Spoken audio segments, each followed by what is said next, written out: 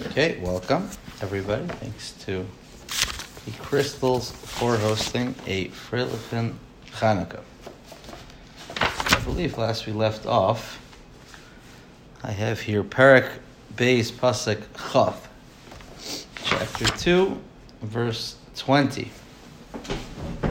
Okay. It is Chanukah, so I figured I'd give a little Chanukah nugget that I heard, which is very much in line with Mishlei and what Mishlei is all about, which essentially is Chachma, the idea of Chachma. And, a lot of the later Mefarshim talk about the contrast between the Chachma of Yavan, the wisdom of Greece, and the Chachma of Klal Yisrael, the Jewish people. In other words, Greece definitely stood for wisdom. A lot of the key terms that make up our society today come from Greek. Democracy, economy, all these wonderful core words that we use. What was so bad about Yavan? What was so bad about the fact that they had wisdom, they were enlightened, rational thought? What's so wrong with that? So we say in davening. On the Al Nisan that we had for davening on Chanukah, we say that they tried lashkicham torosecha, laha'aviram mechuke ritzonecha. Lashkicham torosecha means to cause them to forget the Torah, and laha'aviram mechuke ritzonecha, to remove them from chuke means laws, but it specifically refers to laws that we don't understand. The reason is beyond us, and ritzonecha means of your will. So if you really take apart these two phrases, they're a little bit contradictory. Lashkicham Torasecha means to forget the Torah, that's study, that's learning, that's rational, using your head, understanding things, something that you use your seichel, your intellect for and with. And Ha'avira Mechuke Ritzonecha means to stop doing things that we don't understand. Ritzonecha means basically I'm following somebody else's will just because it's their will, not because I understand it. If in any sort of relationship, right? Sometimes, do something for your spouse because you understand why it's important, and sometimes you do something for your spouse because that's their will. And even though you don't understand it, you care about your spouse, and you do it because they care about it, and you don't really understand it, but you do it anyways. So. What are these two ideas? And there's it's a deep concept, and I heard this from Rabbi Lopiansky, who explains that the basic ideal of the way we use Chachma in our world is not that we should end up with an understanding of everything rationally ourselves. But Hashem gave us Chachma in this world so much that we can then extrapolate and even begin to touch on things that are really beyond our understanding. Spirituality, essentially at its core, is really otherworldly. It doesn't really belong in this world. So Hashem gave us a world with paradigms in it that we can understand. For example, justice, courts, crime, punishment, things like that. So those are all things that exist in our world, things that we can understand in a very real way. And then Hashem says, okay, use your chachma, and then apply that to areas where you don't necessarily understand fully. The idea of reward and punishment when it comes to Hashem's mitzvahs and Hashem's Torah in a world that we don't necessarily innately understand why certain things are wrong and why certain things are right. That's essentially the way we use Chachma. We don't use Chachma necessarily as an end in and of itself, but we use it as a means to understand that which is really beyond us. The Yavanim, they took Chachma and made it an end. And they said, if you can understand it rationally, great. And if you can't, forget it. That which cannot be proven doesn't exist. The epitome of man is to be a rational thinker, a rational human being. That's what the Yavanim stood for. And therefore, they tried to get us to stop learning, but more so, to remove us from following Hashem's will, even though it was something that we don't understand. That's what they tried to do to us. So, I thought I'd just start with that one idea on Chanukah. Yes, we're studying Mishlei. Yes, we're studying about Chachma. But the ultimate goal of Chachma is not that we should end up with a rational understanding of everything. The ultimate goal is that we should have enough chachma, enough wisdom, that we can get a glimpse and an inkling of that which is even beyond our understanding, and gain insight that way. So it's important to understand that we're very different from the Greeks. Our goal isn't, the epitome of a human being is not the rational human being. The epitome is not the person that understands everything, but the epitome is somebody who understands as much as he can, and then from that goes on to extrapolate and connect with that which is even beyond his own reason, and ultimately is simply Ratzon Hashem, simply because Hashem wants it. That's essentially the reason. That's all there is. Okay. Let's go back and talk about Pasuk Chaf. Perek Beis Pasuk Chaf, chapter 2, verse 20. So again, we're talking about the reason why a person should study Chachma, study wisdom. What are the results of that? So he says the following: Lama'an telech. Let's back up a little bit. We're going to go back up a couple of verses before that, to verse 16. It says, "La'atzilcha mi'isha zara," that wisdom will save you from a strange woman. Minachriya amoreh achlika, from a foreign woman, somebody who's slippery with her tongue, with her words. And this is a common analogy we're going to find often in Mishlei, using the analogy of the woman who entices, the woman who entices to sin. It's something which is obviously a paradigm for the Yetzer Hara, for evil inclination, something seemingly attractive at the surface, which entices us to do something wrong. This is going to be a common theme that Shlomo Melech is going to use, a common analogy towards how the Yetzer Hara deals with a person and tries to get us to do things wrong. So he says this strange woman, Ha'ozeves aluf ne'ureha, pasuk Yud Zayin 17. She leaves aluf ne'ureha. She forsakes the husband of her youth. V'yas bris Elokea shachecha, and she forgets the covenant of her God. Now, this is a woman who's strayed. She forgets the husband of her youth, and she strays. I want to make a very interesting point that I once heard here. The concept of being faithful, right? So it says in here, strayed from their youth, strayed from the husband of her youth. Be faithful. So, what's so wrong with being unfaithful? I mean, obviously we understand that it's wrong. Unfortunately, in today's world, it's pretty rampant. People, no one wants to admit it, but it's pretty rampant in the world out there.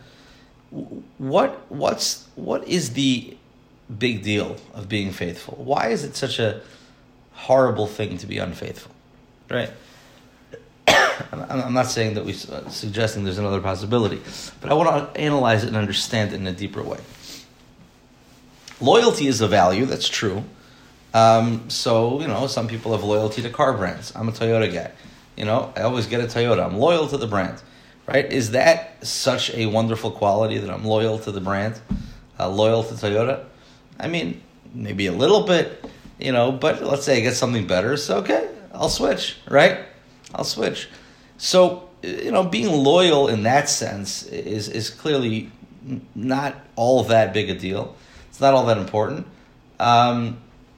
So why is it, and again, I'm asking a very, kind of crass sort of question, but why is it that when it comes to a relationship with somebody, there's this concept of loyalty? Like, what's the big deal? I'm okay, it's working now, but okay, until now I was loyal to Toyota, but now I want to try out the Honda. What's the big deal? Why is it such a horrible thing? Well, because I said I wasn't going to. Okay, people change. I went against my word. I mean, people break their words all the time. We don't look at it as like this heinous, horrible crime. You're hurting somebody. I mean, to the extent that they have a right to demand that I stick to one thing my whole life, fine. But like, I made a promise. I have to keep the promise. Like, really, is that the extent of it? Like, what's? I mean, we innately understand there's something horribly wrong with being unfaithful, but what is it? What is it? We have to put our finger on it. What is it? I broke my word. I wasn't loyal to something. What's the idea? So the answer to this question, and again, I think we all innately understand this. I'm not trying to say something you don't understand. I'm trying to put words to it. Is that when you have a relationship with somebody, there's a tremendous amount of value and meaning and purpose wrapped up in that, right? This is somebody I'm building my life with. This is somebody that, everything I do is invested. We're doing everything together. To then jeopardize all of that for something, some temporary experience, that's what's horrible about it. The cheapening the entirety of either I'm cheapening the entirety of the relationship by saying, it's worth trading it in for some, candy, some cheap little experience, or the person is basically saying they never value the relationship in the first place. That's the heinous crime. Now, the reason why it's so heinous is because the person's showing a complete lack of value to what the relationship actually stands for. When we talk about emunah, we talk about being faithful to Hashem, right? Emunah really means faithfulness. I want to be faithful to Hashem. We don't simply mean, I'm on the Jewish team, so I gotta wear my Jew hat and do the Jewish things because that's my team. It's the same level of loyalty in the sense that if we truly understood how deep and how real and how meaningful and valuable our connection was with Hashem, so then to throw that away for anything temporary, finite, is a complete lack of regard for the relationship itself. That's what emunah really is. That's what being faithful really is. And the truth is, the entirety of our existence can be boiled down to that. If you had to sum up what's our purpose as a Jew, living life, all the mitzvahs that we have, what's the one thing that we're trying to do here? And the answer is we're trying to remain true to our deepest and most valuable things, which are a relationship to Hashem, and not trade those in for things that seemingly on the surface seem exciting, enticing, valuable, but have very, very little value relatively at all.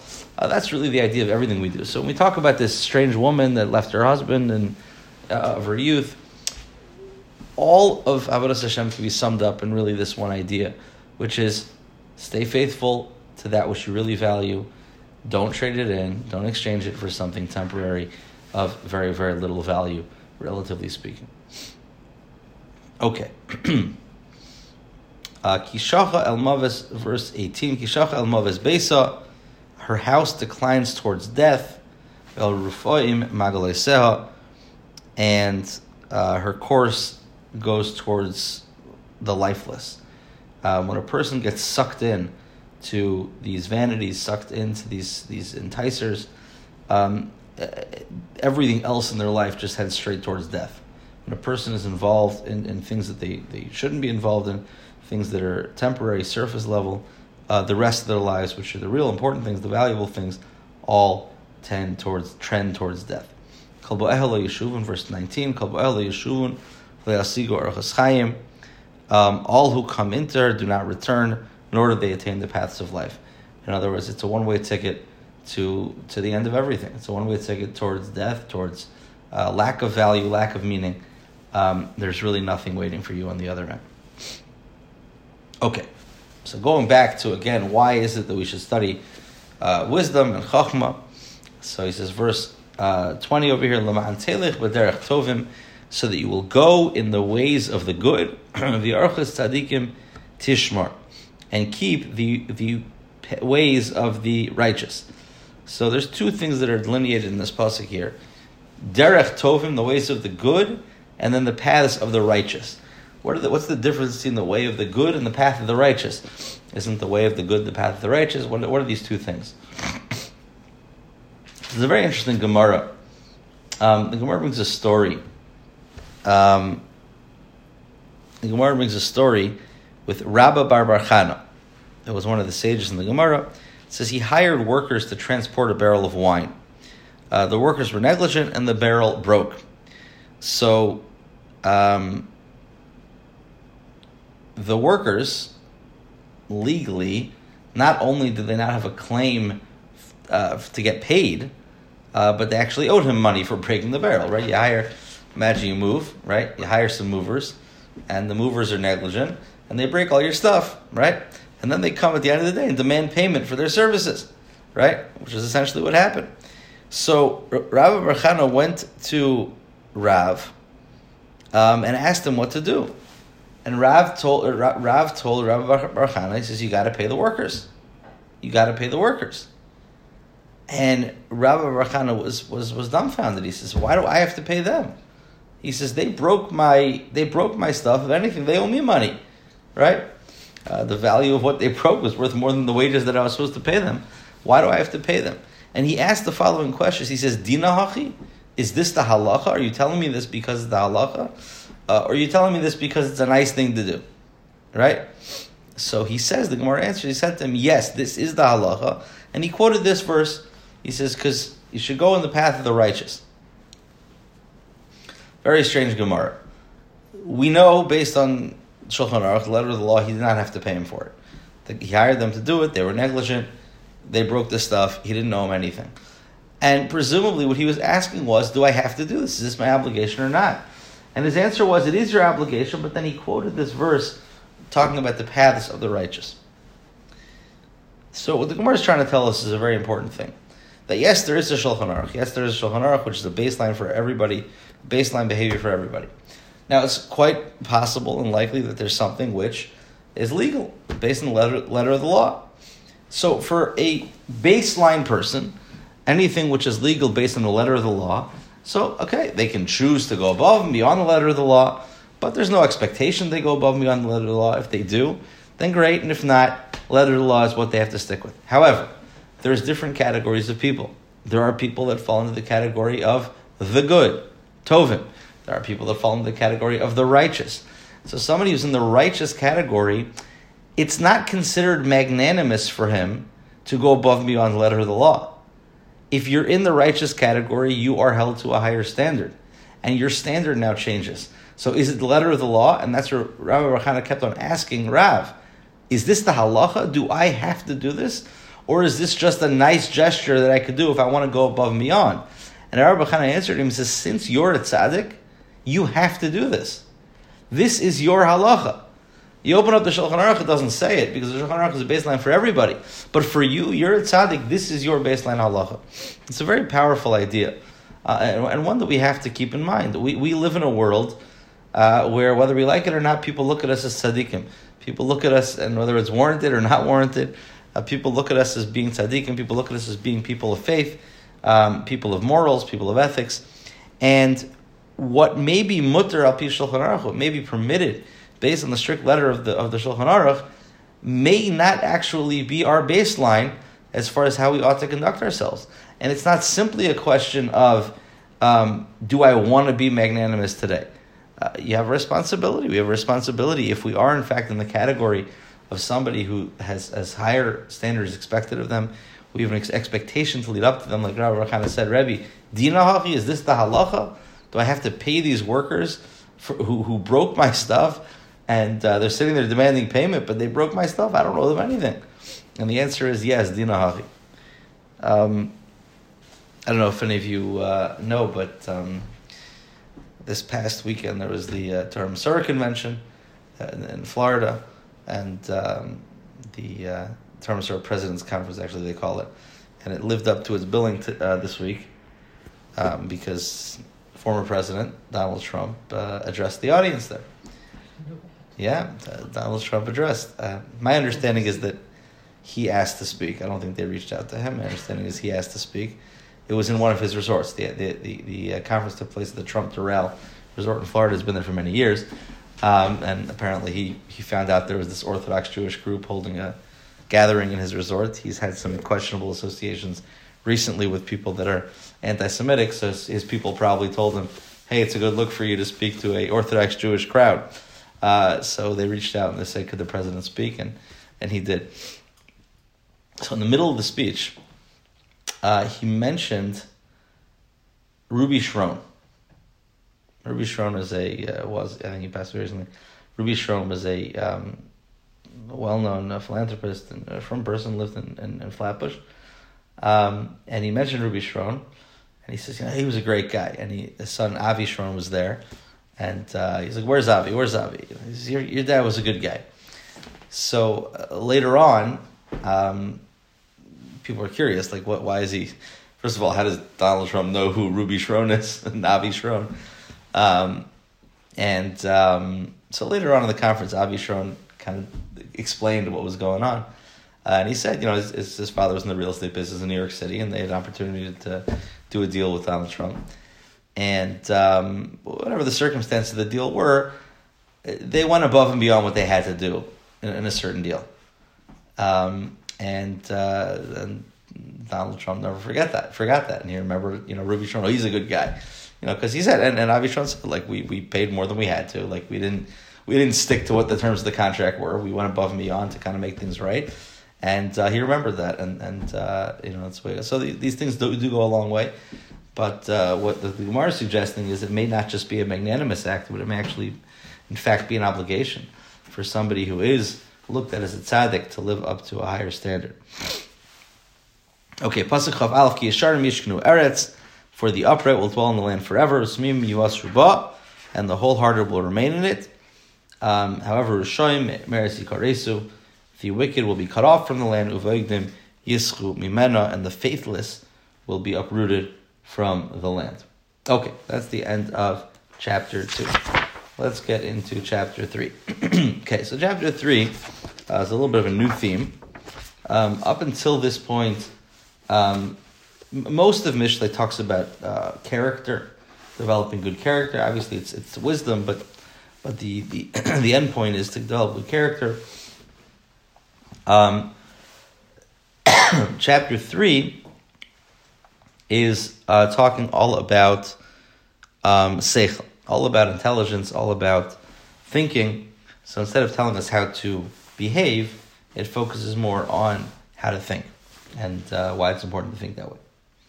Okay, and how we can refine our thinking process. We are not,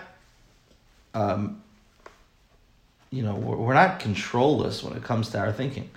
We tend to think like we think whatever thoughts we think come to us. It's just out of our control what we think. It's not true. Yes, there's certain elements of our thinking, obviously, that do come unannounced, so to speak.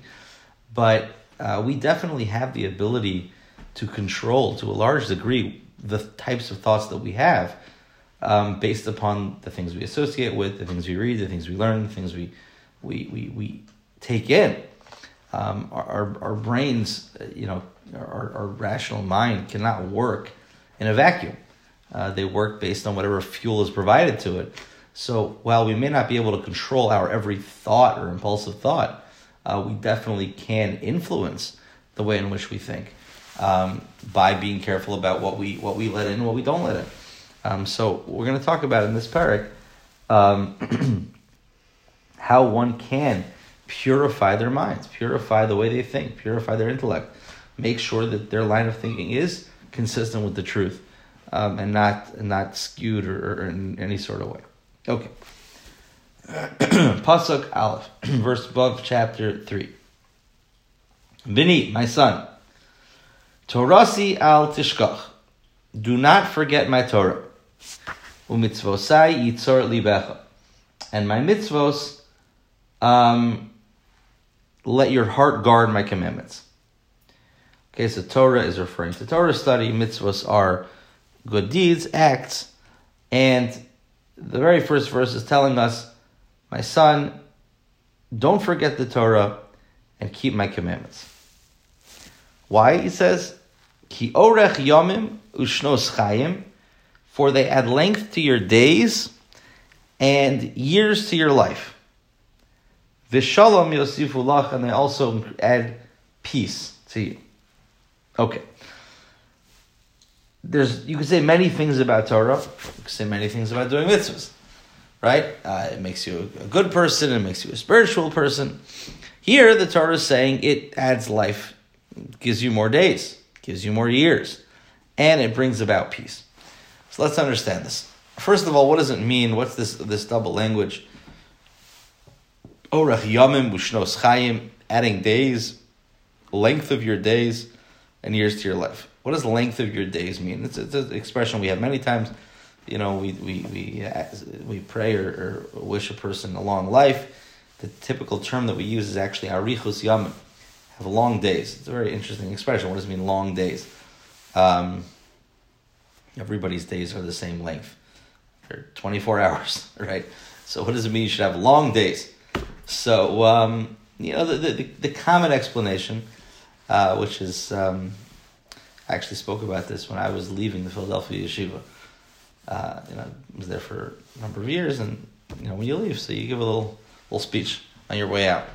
So I remember, I said over at the time, I remember reading an article that there was a guy, I was pretty into sports at the time, and there was a guy who went around to all the different sports games, baseball, basketball, football, hockey, whatever it was, and he went with a stopwatch.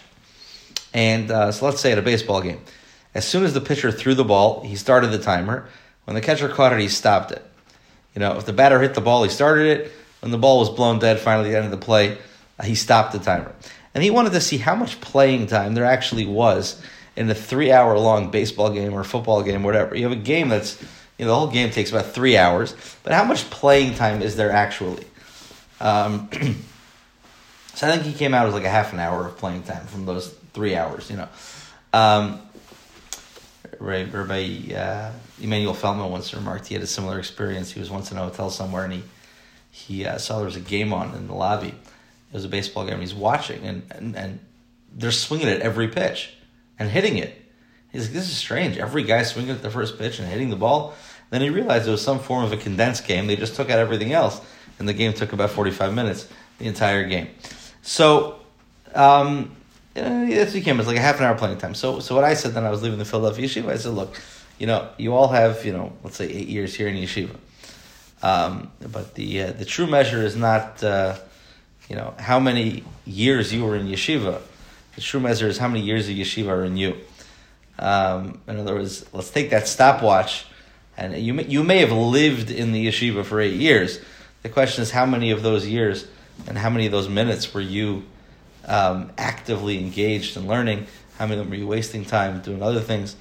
And the notion of long days is this notion. The notion that, yes, every person, their heart beats for 24 hours a day. But how many of those hours, how much of the day is actually active? Maybe it's a 24-hour day, but if I took a stopwatch and I calculated, okay, how much of this 24-hour day is this person actually living productively? It varies person to person, obviously, but that's the notion of arichus yamim, having long days. A fantastic just thought that I had recently, which is that in the world out there, people are, especially the business world. So it's a very popular idea to say that, the big people think in terms of large spans of time, 10-year plan, 5-year plan, and small-minded people live for the moment. And while there's definitely truth to that, meaning people don't even have a plan, don't know a plan, in the true Jewish sense, and I remember somebody saying this, there's a level higher than having a 5-year and a 10-year plan, which is having a view of the moment, but not how am I going to pass the time, but today I have 24 hours to live. What am I going to do with those 24 hours? It's a deeper view. It's a view which recognizes that it's ultimately not about this world. It's ultimately about what I can accomplish in this world that's going to put me in good stead for the next world. So in the secular world, the ideal may be to have a 5-year plan and a 10-year plan. In the true Talmud Chacham's world, in the true Tzaddik's world, it's not even about the 5-year plan and the 10-year plan. It's about what am I doing today? What does Hashem want me to do today, right now? And then doing that consistently again and again and again and again and again, and not really worrying about where we're going to end up. Now, obviously, I'm not saying the business world advice isn't true. I mean, they're just coming to say it's better for a person to have somewhat of a plan versus a person to just, live everything about life by the seat of their pants and have no idea what they're doing, when, and why. That's not at all what we're talking about. It's obviously better to have a 5-year plan than to live with zero sense of purpose or direction. But ultimately, a true tzaddik is not one who has a 5-year or a 10-year plan, but it's a person who has a daily plan. What am I doing today? And let me worry about right now, this hour, this minute. What am I doing now? And I'm not worried so much about what's going to be in 5 years from now, because I know that if I do every moment what I'm supposed to do in that moment, then what's going to be in 5 years is completely irrelevant. It'll work itself out, and I don't have to worry about tomorrow, so to speak, if I'm worrying about today and what I have to do today. This is it's a Mishnah, really. The Mishnah says, Al tomar l'chasha'efna eshne, Shem lo tipona. A person shouldn't say, when I have time, I will learn, because he may not get the time. That's what the Mishnah says. Now, and Rebbe once said, let's think about that for a second. What does the Mishnah say? Don't say when I have the time, I'll learn, because I might not get the time. He says, and let's say you do get the time, but what about today? You can learn today and tomorrow, right? In other words, the Mishnah is a little bit strange. It's saying, don't say, I'll learn tomorrow. Why? Because maybe you won't have it tomorrow. And let's say I do have it tomorrow, so then I can learn today and tomorrow. So what's the Mishnah is implying that, if I would know that I'm going to have it tomorrow, then I could slack off today because I could do it tomorrow. He says, what do you mean? I got today to worry about, right? And if I know I'm going to have tomorrow, so then let me get today and tomorrow. What's the Mishnah saying?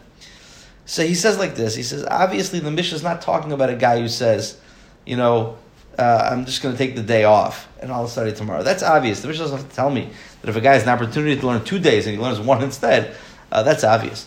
He says the Mishnah is referring to a guy who is he displayed the entire scene, and he said a guy's, he's been learning the whole day. It's at night, he's getting tired, and he says to himself, if I want to sleep now, I'll be able to learn a lot better tomorrow.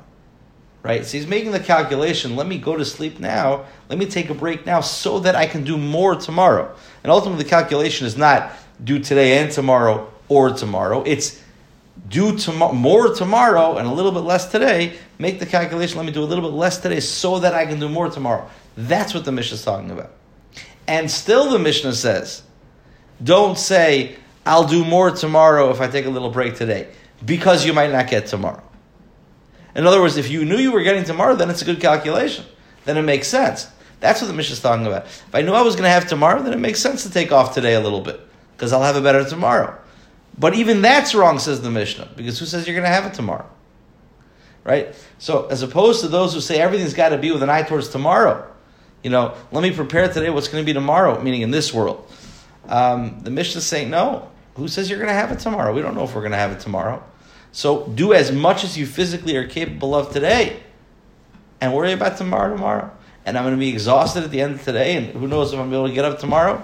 Okay, at least I used today the way I could, and tomorrow's tomorrow, and I'll take whatever energy I have tomorrow and do what I have to do tomorrow. Okay. Obviously, you got to balance everything and stay healthy today too. I'm not saying a person should make themselves sick, but it's a certain mindset. The idea of Aruch Yamim, long days. It's not so much about the span of time, not about the months, the years. It's about the day. What's today's job? Okay. What time is it? Let's stop over here for tonight. A bit of a shorter class. Next week we will pick up with, again, verse 2. We got more to say about it.